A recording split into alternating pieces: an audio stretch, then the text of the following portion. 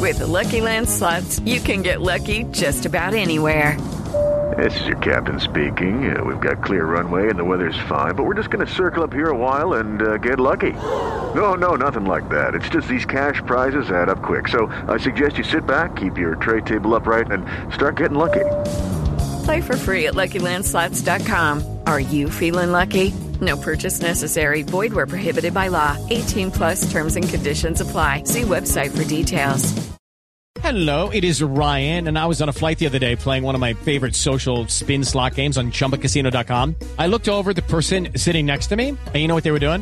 They were also playing Chumba Casino. Coincidence? I think not. Everybody's loving having fun with it. Chumba Casino is home to hundreds of casino-style games that you can play for free anytime, anywhere, even at 30,000 feet. So sign up now at ChumbaCasino.com to claim your free welcome bonus. That's ChumbaCasino.com and live the Chumba life. No purchase necessary. VGW. Void where prohibited by law. See terms and conditions. 18 plus.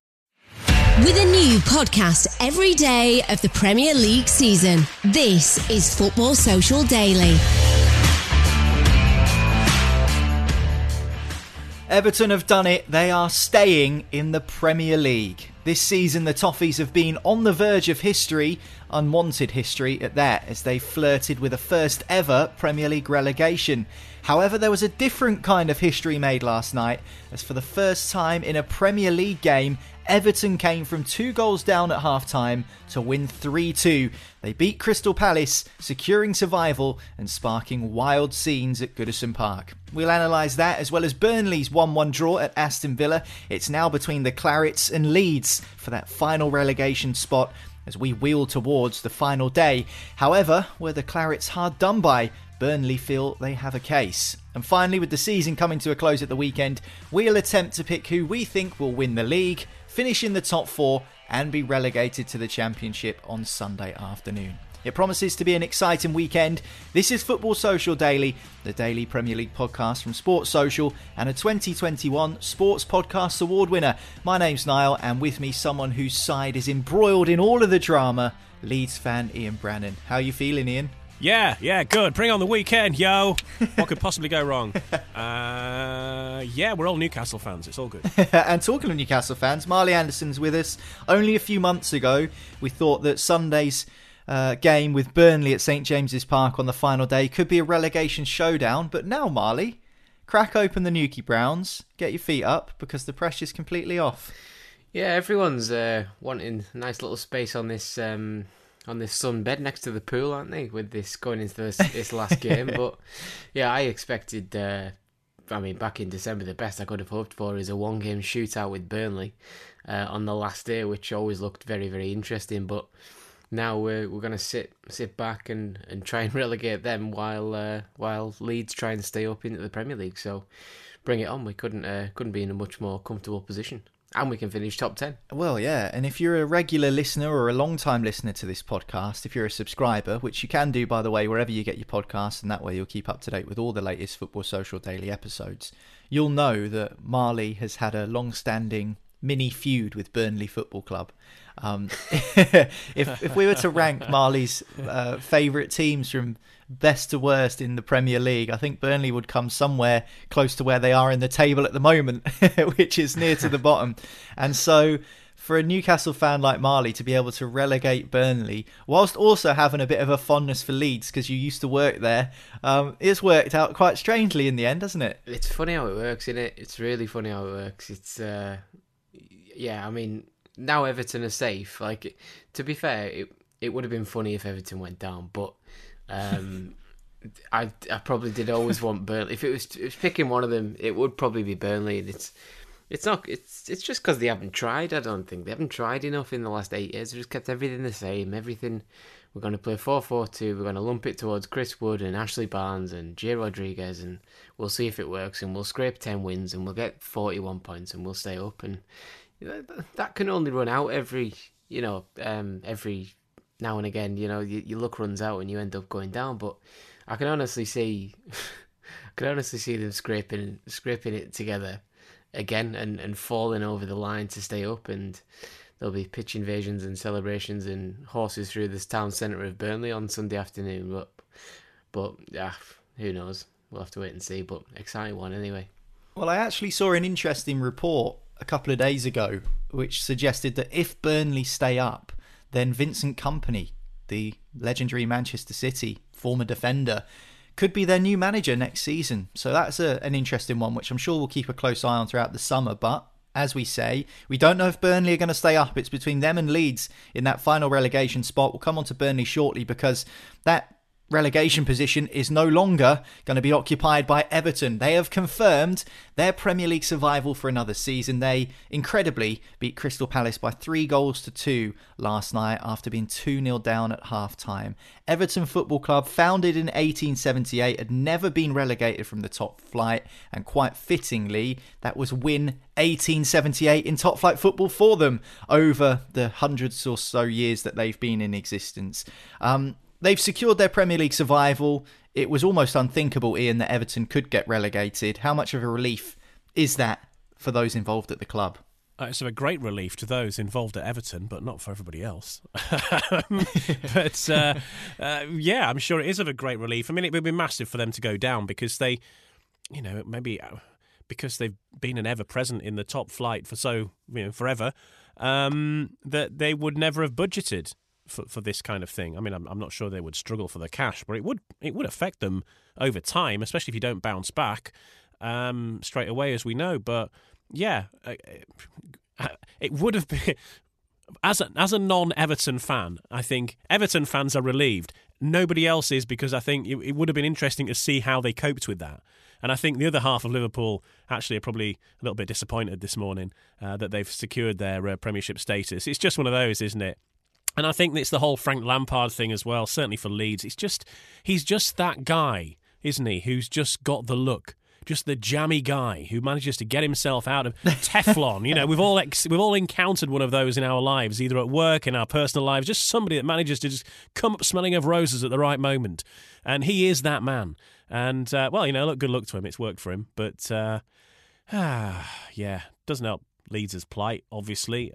It would have been good to have a three-way sort of shootout on the final day, where one team's in the relegation zone at one moment, and then next moment somebody else is, and you don't know where it's going to go. And it would have been great for the TV and stuff.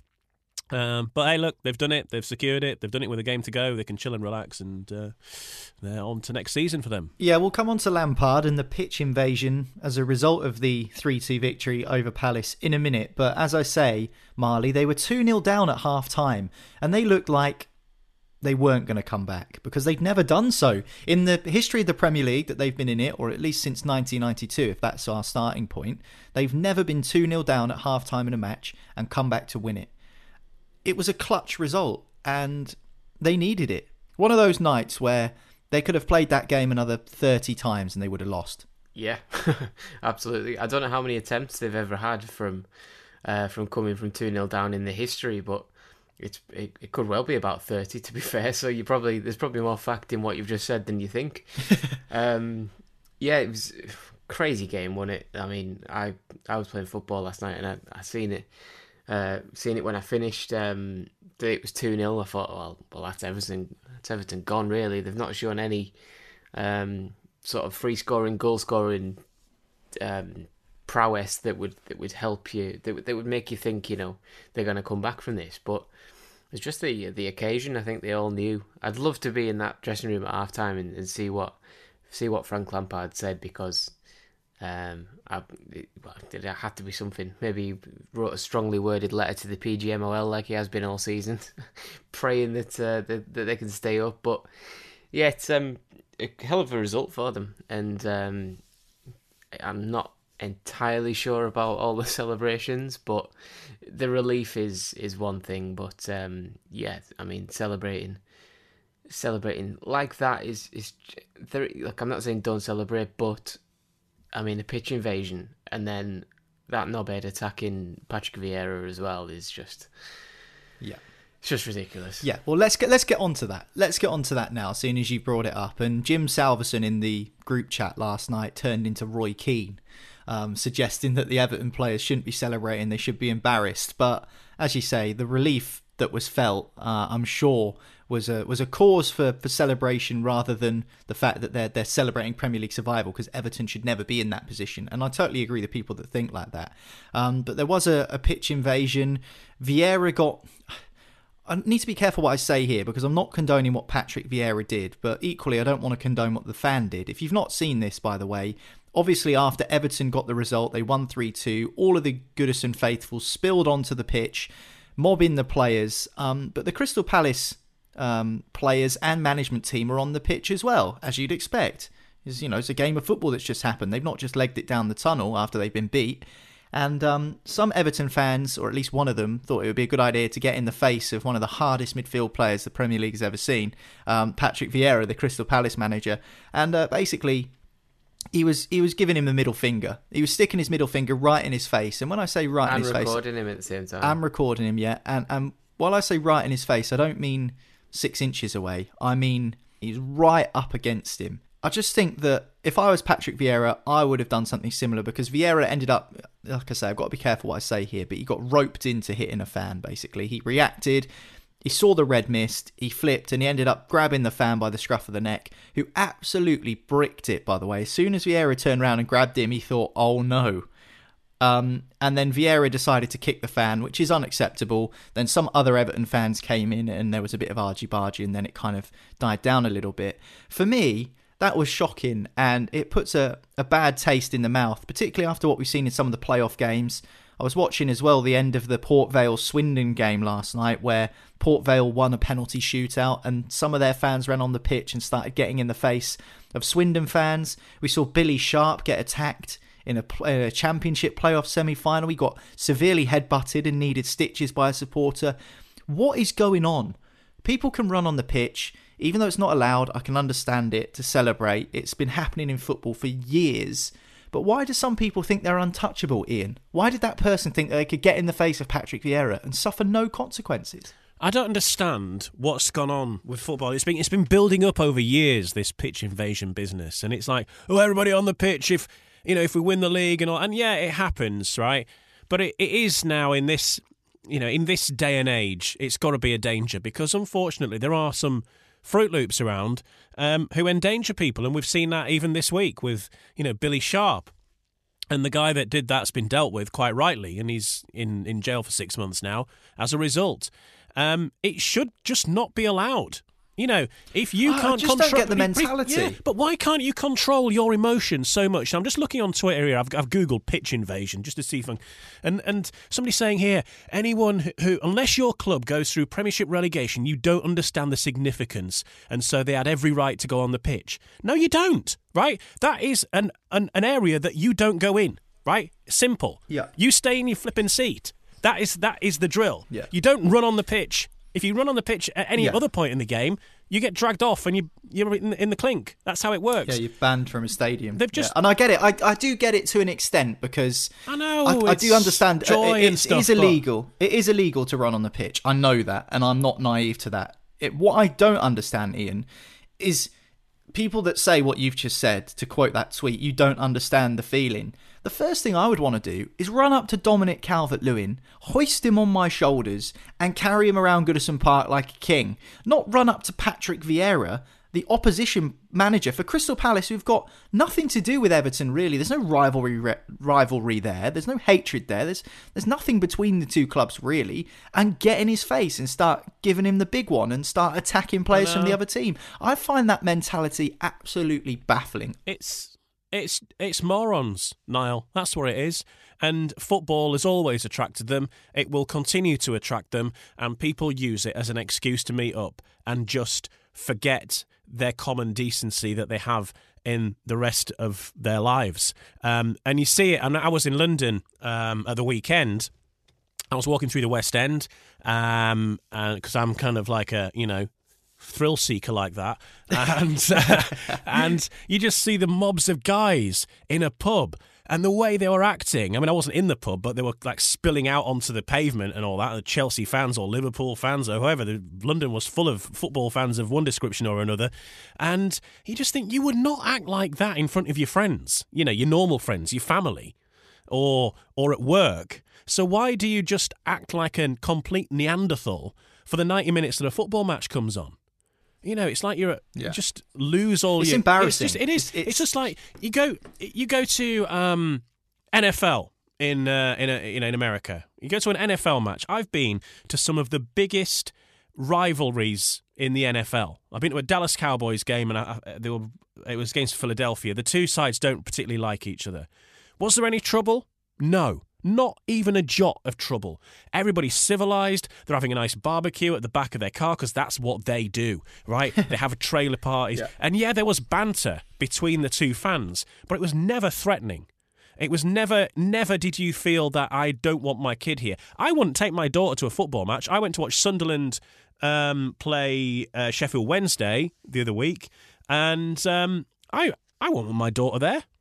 You know, and she wants to go to the football. She's at school right now wearing a Sunderland strip because they're having a red and white day because of the playoff final and stuff this weekend. She loves it. But I would never take her to the Stadium of Light because it's just full of idiots. I'm sorry, it is. I would take her to I would take her to I could have told you that, mate. Yeah, I know, yeah. Right. Yeah. You should never put your daughter in a Sunderland kit anyway, because the child services will be after you. You'll be in jail with Billy Sharp's head. I live in Sunderland Council area, it's all right. But I wouldn't. But because of the threatening atmosphere, you know, police horses, dogs, people shouting and screaming, I would take her to a women's game or like an under-21s or something like that, but not to a league match. It's just a shame that it's ruined by these people, and we don't want to go back to those days in the 70s and the 80s. It's quite funny that we're here on the morning after Everton have stayed up, and I'm actually quite happy that Everton have stayed up because I've got quite a few sort of people I know that support Everton, and I'm happy for them, and I think they're a great old traditional club, so I'm quite glad to see them stay up. But it's quite telling that we're here the morning after they have stayed up, and we're talking about fans running on the pitch, Marley, and Patrick Vieira getting, you know, sort of accosted by a fan and then giving him a boot up the backside. So what's your take on it all? I just think it's weird, isn't it? It's a weird mentality. Again, I can't really say what I properly think, but I think it's say what you think, Marley. We've got a bleep button. No, I'll just get people coming for me, so it's one of them. I don't understand the mentality of it.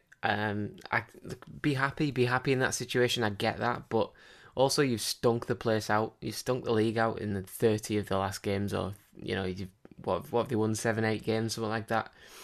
I feel like there's almost another way to do it, and a pitch invasion. Like I get the scenes, I get the limbs in the end. That's when Calvert-Lewin heads that ball in the second half, like 5 minutes from the end. I get that. I get the emotion that goes through you in that moment. But you know, like you two have just said, you know, coming onto the pitch is an entirely new thing. I think if you win a league at the end against, like, let's say City win it against Villa, for example, this weekend, and City fans make it onto the pitch, like, it'll all be happy. Or it should be. Like, it won't be, yes, we've beaten you and, you know, you're all pricks. And therefore, it'd be more like people getting on the pitch trying to rip up a little bit of the grass and putting it in the pockets and stuff like that, and taking selfies and things. But when it crosses the line, I mean, neither of these Nottingham Forest fans the Nottingham Forest fan who headbutted Billy Sharp had any reason to do it. They've got nothing against Sheffield United as a club, and Billy Sharp used to play for Nottingham Forest, you know, to make this case even worse. And then Vieira, who's had nothing to do with Everton in his career, in his playing career, in his managerial career, you know, he gets, well, I don't know what the word is, accosted or provoked by the fan, and he gets what he deserves, because Vieira could quite, I think he'd done quite well, to be fair. He clipped the guy in the leg. He didn't properly boot him. He sort of tripped him as he went away, just to kind of embarrass him, which was funny.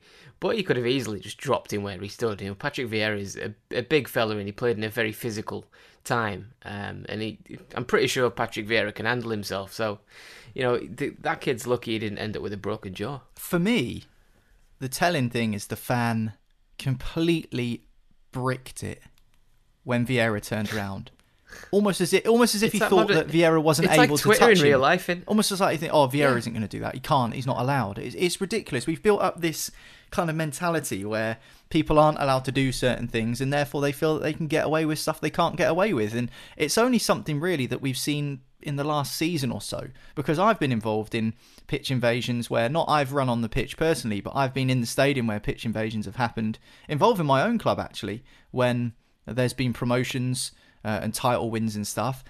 The last thing you're thinking of is going up to the opposition team and giving them abuse and giving them stick. I just don't understand it. I totally don't get it. Anyway, we should move on from this and condemn those who sort of behaved in a way that they absolutely shouldn't have done. Congratulations to Everton, and congratulations must go to Frank Lampard as well. Lots of people are praising him. He's kept them up, but some say that even congratulating him is going a bit far, Marley. They were above the drop zone when he came in. I think they were 6 points above the relegation zone upon his arrival. And he's kept them there. But if anything, they're slightly worse off in terms of points. So do you understand this fanfare around Lampard and the job that he's done there? I do, yeah, because it's, he hasn't done anything. He's took Everton from 16th to 16th. After taking Derby from 6th to 6th and Chelsea from 4th to 4th. Like, he hasn't done anything in his career, but this whole, like for the rest of today, you're going to see this narrative that Lampard, the future's bright under Lampard, and, we'll be great next season and all the rest of it. And, there's no evidence to suggest this at all. He's not done much. He's done the bare minimum, and to be honest, with the games he should have, with the games they've played, he should have done more. Everton should never have gone into the penultimate game of the season needing a win and then go 2-0 down and then come back and scrape it and pull it out the fire sort of thing. But fair enough for doing it. Great achievement, but I don't think he's enhanced his reputation at all, because he's lost way more games than he's won, and for me, he's just, he's got a lot to prove, put it that way. Okay, well, Everton are going to be playing Premier League football next season. After being 2-0 down at the break, they came back in the second half to beat Crystal Palace 3-2, and as such, secure their survival next season in the Premier League. They'll be there. Will Burnley. They took on Aston Villa last night, and we'll talk about their game next. Football Social Daily. Subscribe to the podcast now so you never miss an episode. Okay, round two. Name something that's not boring. A laundry? Ooh, a book club. Computer solitaire, huh? Ah, sorry, we were looking for Chumba Casino. That's right. ChumbaCasino.com has over 100 casino-style games. Join today and play for free for your chance to redeem some serious prizes. ChumbaCasino.com. No purchase necessary. Void where prohibited by law. 18+. Terms and conditions apply. See website for details. Judy was boring. Hello. Then Judy discovered ChumbaCasino.com. It's my little escape. Now Judy's the life of the party. Oh, baby, mama's bringing home the bacon. Whoa, take it easy, Judy. The Chumba life is for everybody. So go to ChumbaCasino.com and play over 100 casino-style games. Join today and play for free for your chance to redeem some serious prizes. ChumbaCasino.com. No purchase necessary. Void where prohibited by law. 18+. Terms and conditions apply. See website for details. Football Social Daily. Find more great sport at sport-social.co.uk. This is Football Social Daily from Sports Social, the morning after a night in which Everton secured their Premier League status for another year, but Burnley weren't able to do so. They were held 1-1 at Villa Park by Aston Villa. They took the lead through an Ashley Barnes penalty, but they were pegged back by Emi Buendia as the tie or the game finished 1 apiece. They could only manage to draw the Clarets. That puts them level on points with Leeds. I guess you were quite avidly supporting Aston Villa last night, Ian. Yeah. Unfortunately, didn't quite work out the way we fully hoped, because if Aston Villa had won, obviously that would have meant that even if, it would have meant that it would have been a lot easier for Leeds to stay up potentially, even if with a draw, whereas now Leeds really have to win, not knowing, of course, what the result will be because they're all playing at the same time. So it changes it from that regard. But yeah, it's not a great situation to be in as a Leeds fan, but at least there is hope. It could have been done and dusted, couldn't it, last night? Really, if Burnley had have thrashed Villa and obviously Everton getting the win, that could have been it. Really, Yeah, psychologically would have been a damaging blow for Leeds, wouldn't it? But it did finish 1-1, and do you know what? It could have been an Aston Villa victory quite conceivably. Yes. But Nick Pope, the Burnley goalkeeper, was unbelievable. He was, and great, a couple of great saves.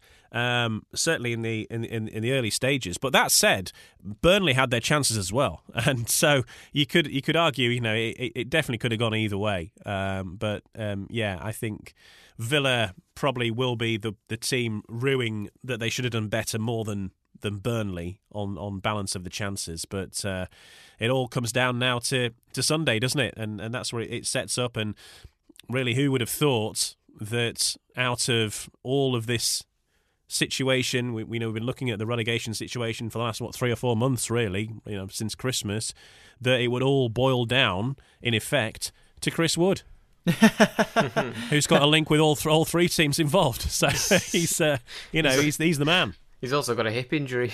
Oh, is he? He's not playing? He might be back. But imagine if he scores against Burnley. I'd read he was playing. To relegate his old team after Newcastle have pinched him. So many little mini narratives and threads through this final day of the season. Whatever happens, he's going to relegate his old team. Yes, fair point. Yeah. One of them is going to drop between Leeds or Burnley. Just going back to Nick Pope, though, Marley, we talk about players stepping up to the occasion and your big players needing to perform when it comes down to the real clutch and down to the wire moments.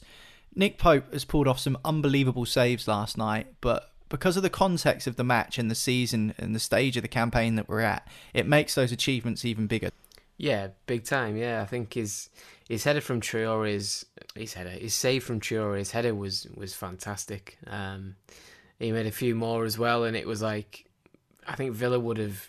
I think if that was like midway through the season, Villa would win that 3 or 4-1, as they probably deserved to on the basis of the match. I think Burnley had sort of 10 men behind the ball for the last 20 minutes, and they were hanging on and trying to hit on the counter attack if the opportunity presented itself. But Pope was massive. I just thought his performance level just rose to probably the best he's played all season, and he has been good all season, to be fair. I think it gets overlooked by the fact that Burnley have been terrible, but Nick Pope has been very, very good, and so has Pickford in the Everton race against relegation. The two English goalkeepers stepping right up and playing some of their best football and producing some ridiculous saves. So he was probably central because he knew that a point is massive. Burnley. If Burnley got beat last night, they would have to win at the weekend, whereas now they can draw conceivably and hope Leeds don't win down at Brentford. So it was a big performance from him, and fair play. Yeah, it certainly was a massive performance. Burnley had some question marks over whether they should have had a penalty for an Emi Buendia handball. It wasn't given. These are the moments which some teams will look back on at the end of a season and say, if only that had gone our way, we might have stayed up. Obviously, we have VAR for a reason to kind of alleviate those arguments, Ian. It was a close one, I'd certainly say that, but do you think they have a point? Do you think that they should have had a penalty? I would look at it. It's hard to say. It's certainly not a stonewaller, as you would say, and maybe they've just gone with the benefit of the doubt. At least you have got VAR, and we're not analysing. Well, we are analysing it the day after, but we're not analysing it the day after thinking, well, the officials should have seen this or whatever, and they've made that decision. That's what VAR's there for. I think unless it's a huge error, they tend to stick with a decision that the referee maybe was erring on at the time, don't they? When he blows the whistle, if the referee was not 100% convinced and VAR's not 100% convinced, they're probably likely to stick with that decision. I guess conversely, that if it is so close, if the referee had have blown for a penalty and they'd reviewed it, they may well have just gone with that as well. It's one of those 50-50s. Hard to say, really, but it's good to still have a little bit of controversy in football, isn't it? The VAR, the big worry with VAR was it's going to take all the fun out of it, and it's going to be, everything's going to be black or white. Whereas we have still got these discussions to have of whether it was or wasn't a penalty. So it's good to see that VAR hasn't wiped that side of football out. Yeah, and VAR was also involved when Paul Tierney pulled out a red card. Marley, for Matt Lowton's challenge. He went on a little bit of a run and his touch was heavy. The ball got away from him. He did get a touch on the ball, but he ended up kind of dropping his studs onto the Villa player's Achilles and the top of his ankle. We've seen a lot of these kind of red cards recently. It did go to VAR, but there allegedly wasn't enough evidence to see it overturned, much to the disappointment of Burnley faithful. Yeah, it was one of them typical ones. We're seeing it a lot, aren't we, in Premier League football this season and down the leagues or wherever may have VAR. It's one of them where you get punished for winning the ball, and that's always going to be tough to take when you clearly and obviously get the ball first, and then you follow through.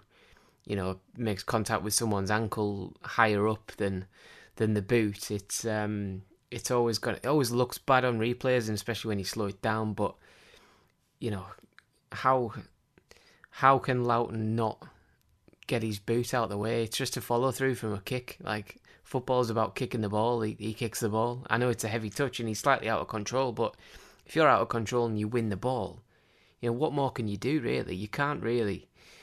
I mean, the time it takes between making contact with the ball and making contact with Callum Chambers' foot is, it's barely measurable. It's like it's not even a tenth of a second. It's so quick that how can he then change the direction of his foot?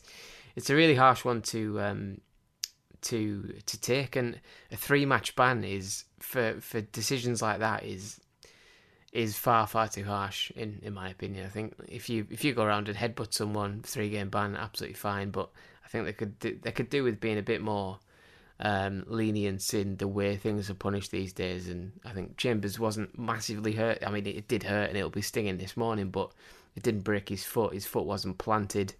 And it was harsh for Loughton to take. I would think. Burnley could well have won it at the end. Wout Weghorst missed a really good chance. Tyrone Mings came flying across the block. Have to say it was a good block, but when it was cut back to him, I think the ball actually bounced off the post. I think it came back to Barnes, who cut it back, and the big man was there, Ian. You pay money for a striker to replace Chris Wood. You know that it might not work out, but you'd expect him to be putting chances away from 8 yards with pretty much half an open goal in front of him. Credit to Mings for coming across to block it, but he'll be replaying that chance over and over and over again in his head, particularly on Monday morning if on Sunday afternoon Burnley go down. That was a huge opportunity. Yeah, that was their opportunity they needed, wasn't it? And sometimes, though, in football, I suppose, these little things can have a big bearing on the future, can't they? And was that a sliding doors moment? Was that a chance that Burnley should have put away, as you say, that they'll be looking back on with regret on Monday morning? But he's obviously, Chris Wood's moved on. Weghorst has not been as prolific as Chris Wood. He's a big unit. He's a bit, sort of stature-wise, he's bigger, but he doesn't seem to be contributing as much to the Burnley fortunes as much as Chris Wood did. So I don't think Burnley have really traded up there. And I mean, as a Leeds fan, I can't talk about strikers missing hatfuls of chances. I mean, I can't talk about strikers, to be honest, because I don't think we've had one for much of the season. But these are the moments that make and break your season. And as a striker, when it's your job to put those kind of things away, yes, players are going to get in the way and have a block, but it's about more than just the one game, and he's not been particularly prolific, despite being a big old unit. He is a big old unit. Villa won, Burnley won. Final score last night. It goes down to the final day of the Premier League season. Burnley and Leeds United both on 35 points, but by virtue of goal difference, Leeds are currently in that bottom three, 18th place, that final relegation spot. We'll talk about that in a bit more detail next, but we'll also discuss who we think will win the Premier League title. It'll be between Liverpool and Manchester City, and we'll do that next. Football's Social Daily. Find more great sport at sport-social.co.uk. It is Ryan here, and I have a question for you. What do you do when you win?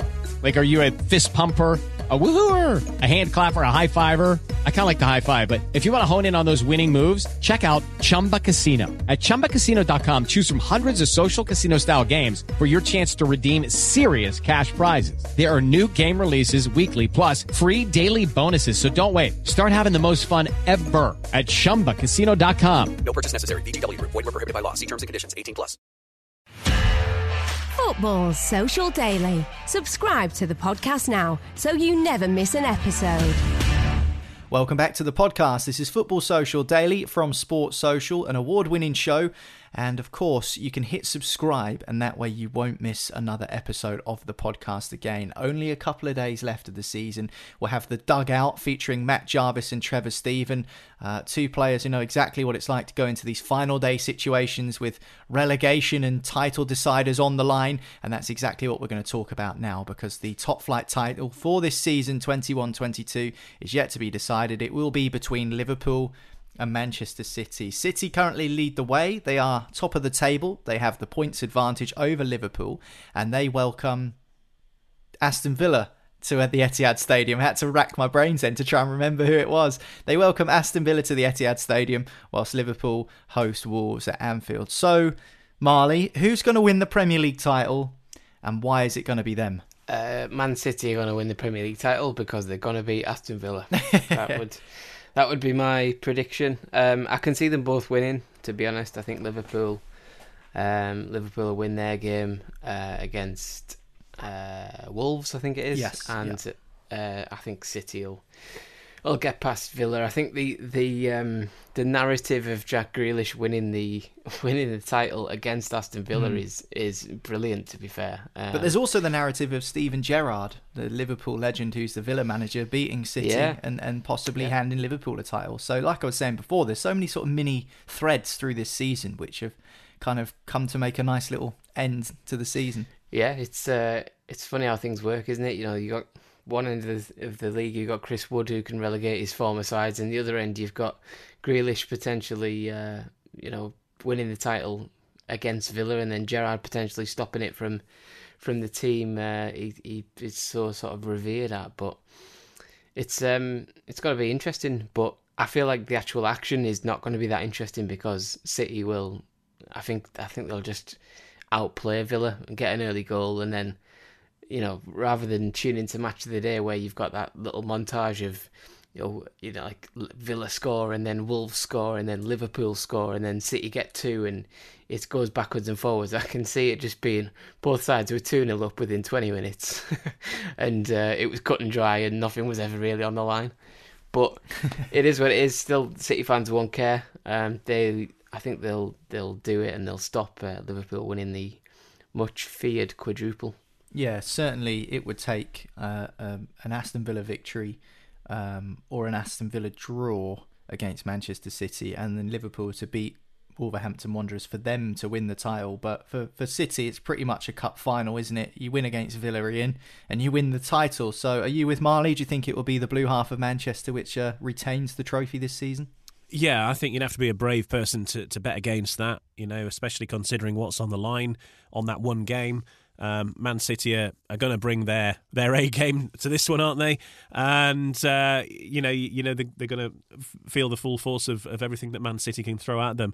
And with Liverpool, Wolves are one of those tricky sides that might just sort of go out with a bang and maybe make life a lot harder for Liverpool than they'd like. And I can see, for some reason, my gut feeling is, which is never always right, by the way, but my gut feeling is that if Wolves get a draw there, obviously that makes things academic at the top of the table anyway. But I can see that happening. I can see that Liverpool, maybe they've got that pressure on them they have to win really to have any hope, and Wolves making life hard for them.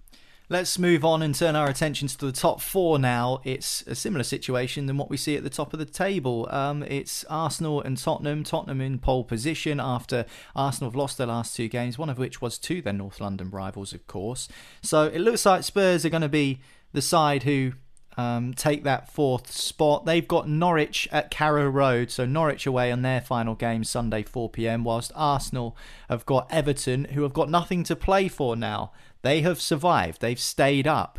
Would have been more interesting had Everton not got the victory against Palace and therefore had gone to Arsenal with one side looking to stay up and one side looking to finish in the top 4.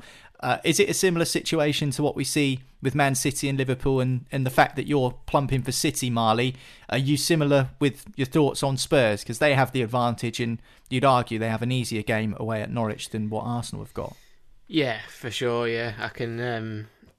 I think if you look at the Arsenal game and say they've got Everton, like, you can make a case for Arsenal, like, nicking the fourth place, but not when you take into consideration that Spurs have got Norwich. Unfortunately, I think Norwich have showed initial promise under Dean Smith and improved quite a bit. I think he's got all but, I think it's 2 or 5 of their points this season. So I think he's done as good a job as he can, but ultimately Norwich are always going to be the 20th best team in the Premier League because they haven't got enough money to spend their way out of things, and I don't think they've got much of a hope against a motivated Champions League touching Spurs, because Conte's got them playing as he wants now. I think the defeat to Burnley was actually a pretty good thing way back in was it December, I think it might have been.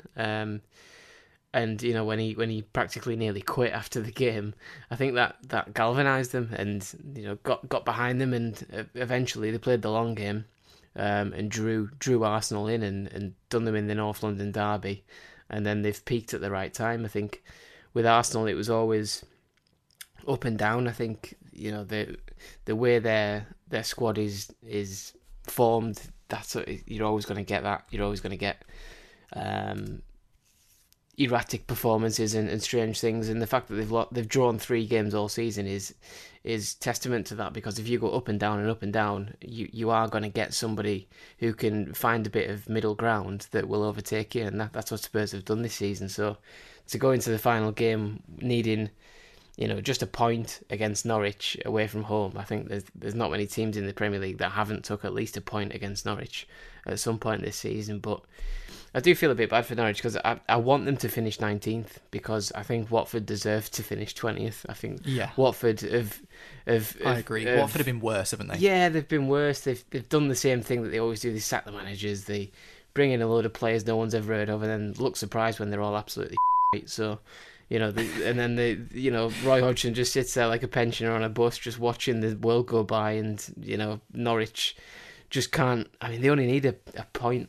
Well, they need a win, but they're not going to get it at Spurs, and Spurs will look after the 4th spot, I think, for next season, and Arsenal will have to put up with the Europa League, which is still massive, a massive thing for them. They can still go deeper in the Europa League than they ever could in the Champions League.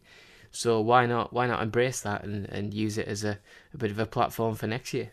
Yeah, I'll be asking Matt Jarvis and Trevor Stephen, 2 former Premier League players, about Arsenal and whether, if they finish 5th, is it a real big missed opportunity for them, considering the teams that might come back stronger next year. Tottenham will be stronger. Manchester United have a new manager. We don't know about Chelsea. West Ham could be up there again. Leicester could make a return to those top 4 contention positions. So, you know, who knows about Arsenal? Are you with Marley then, Ian? Do you think Tottenham will do it and finish 4th? Yeah, I think you'd be hard-pressed to imagine Spurs going down to Norwich. Could happen, of course. Could happen. It's football. But, yeah, I think it's a bit of a push to imagine a world where Spurs aren't going to claim that Champions League spot. That's interesting, though, because Spurs have had this reputation over the years of being, and I know Tottenham fans hate this, being Spursy in inverted commas, where they tend to bottle things or throw things away when they really shouldn't. They do things that you think, why don't you just have the guts and the spine to just get the job done? Now, Norwich away, they should be beating them, but I mean, there's a history and a sort of a reputation that follows Spurs around, that they kind of throw it away in the big moments. Has that changed now with Antonio Conte? Has he almost got rid of that to an extent? Because no one is sitting here and going, well, Spurs have got a tendency to bottle it, you know. They're going to Norwich and almost everyone's saying they'll be fine, they'll get the job done. I suppose with Antonio Conte, you've got that experience as a manager, haven't you, who's been and faced bigger tasks than visiting Norwich on the last game of the season to secure Champions League qualification, which may actually be academic anyway, depending on what Everton do against Arsenal. I can probably see Arsenal smashing Everton, though, now that the pressure is off. Everton will probably switch off.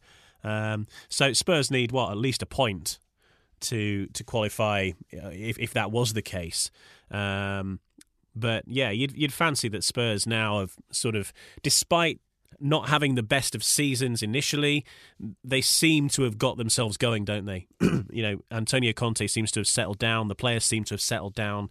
All this talk about Harry Kane leaving seems to have gone quiet now, especially with Man City signing Erling Haaland. I don't think you can see that Harry Kane's going to be going there as well at this moment in time. So maybe that all those situations have been talked out and turned around. I mean, there's still a bit of a battle for the top six, of course, as well, isn't there? Because West Ham and Man United could change positions yet as well, depending on what happens in their respective games. So there's that. I know it's sort of the second-rate European tournament, but there's still that to play for. And Man United could find themselves not in Europe at all next season. We'll wait and see at the end of the season who gets those European positions. But top four looks like it's going to Tottenham, according to Ian and Marley. And here we are then, final one to be decided. We've touched upon it right throughout this podcast. Leeds or Burnley? Who is going down and why? I'll start with you, Ian, because I think I know what you're going to say. But what are your thoughts heading into the weekend? Leeds have to win. That's the main thought. That's what's changed as a result of the game yesterday. They just have to do their job, a bit like what we were saying with City and Villa. It's a cup final, isn't it? It's final game of the season against Brentford. Win, and you give yourself the best possible chance of staying up. Well, yeah, win is all they can do. A draw's no good because they're going to have to, they've got a 21 goal difference to overhaul. So in order to do that, they're going to have to win. It could happen on the last day of the season. I doubt it, but you never know.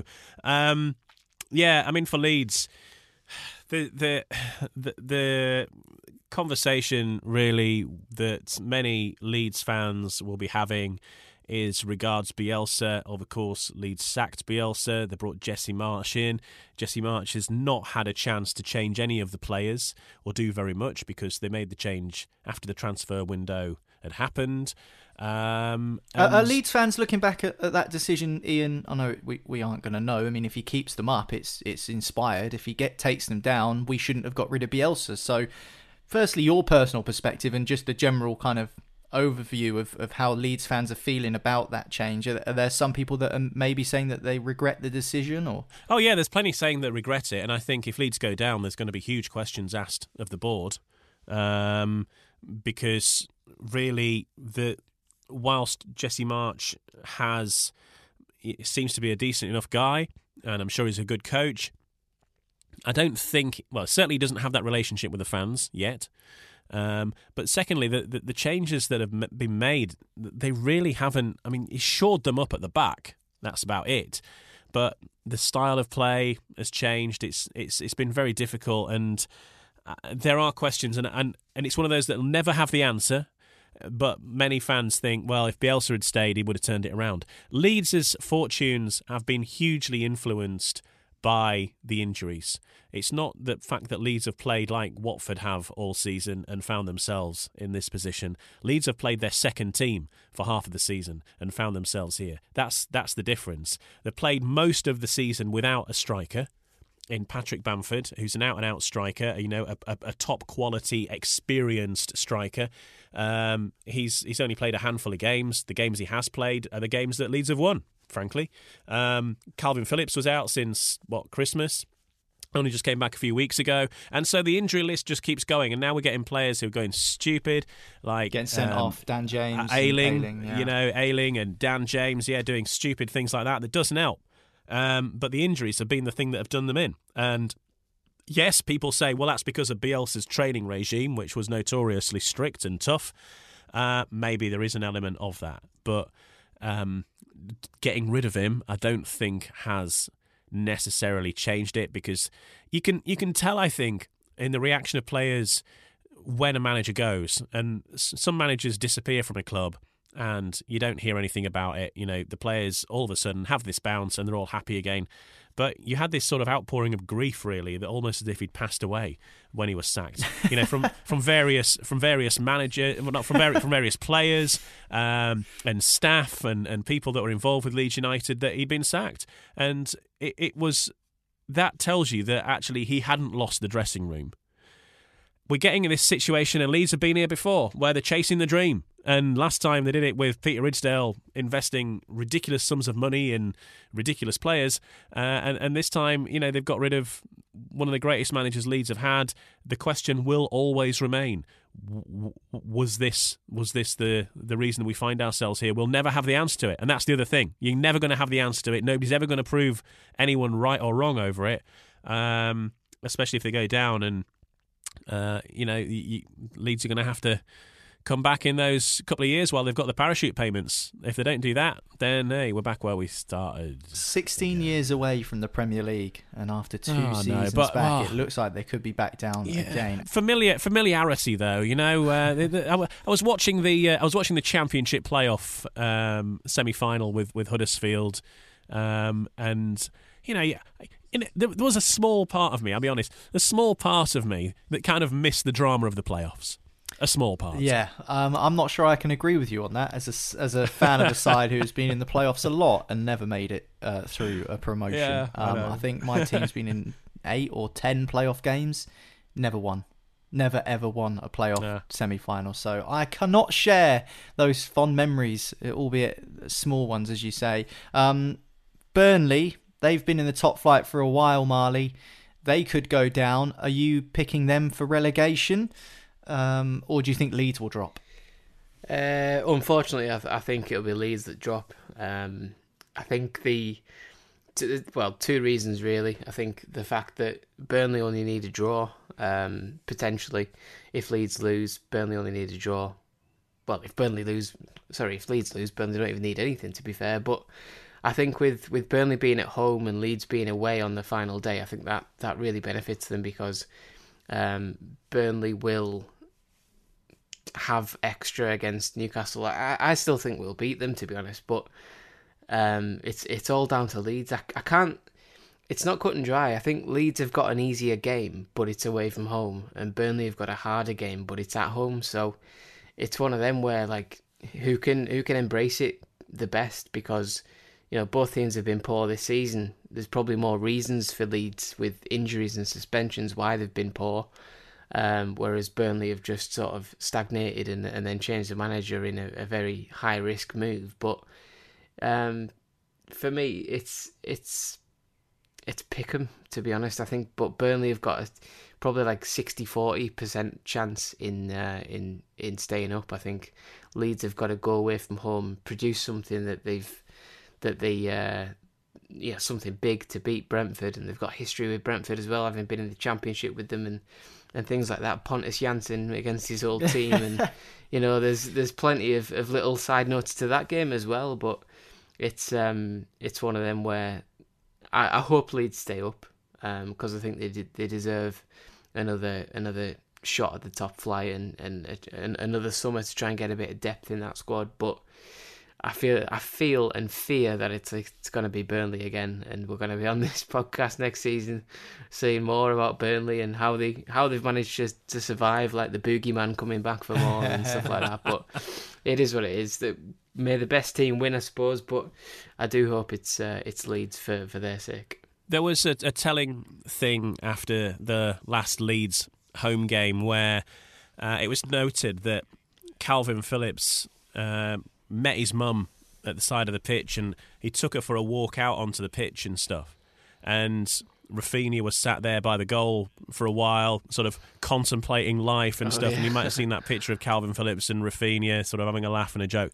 I think that whatever happens with Leeds, that some of the key parts of the team that have brought Leeds to this, well, not say to this point of being relegated, but to the point of the Premier League and what they achieved last season, are going to depart elsewhere. I mean, Rafinha now is a regular in the Brazil squad. Calvin Phillips wants to be a regular in the England squad as he was, and he fell out of contention because of injury. But with the World Cup coming up, these guys want to be part of that. Yeah, absolutely. And the final day is upon us. Sunday, the 22nd of May. All games kick off at 4 p.m. 10 matches in total, all 20 teams in action. Whether it's a dead rubber, whether you're going for the title, the top four, or fighting to stay up, whoever you support, good luck at the weekend. If you are going to the game and you do feel like running on the pitch, make sure you behave yourself. That would be our little message to end this final Friday podcast of the Premier League season. Fergal Brennan will be back on Sunday, dissecting every last piece of action from the final day shenanigans. And later on tonight, you can listen to myself alongside Matt Jarvis, formerly of West Ham, Wolves and Norwich, and Trevor Stephen, who actually won a Premier League title. He won 2 top flight titles, in fact, with Everton in the 80s, talking ahead of this weekend's fixtures and how they see the final day going. But that is it from myself, Marley and Ian. Appreciate you listening in as ever. We'll catch you next time on Football Social Daily. Football Social Daily. Find more great sport at sport-social.co.uk.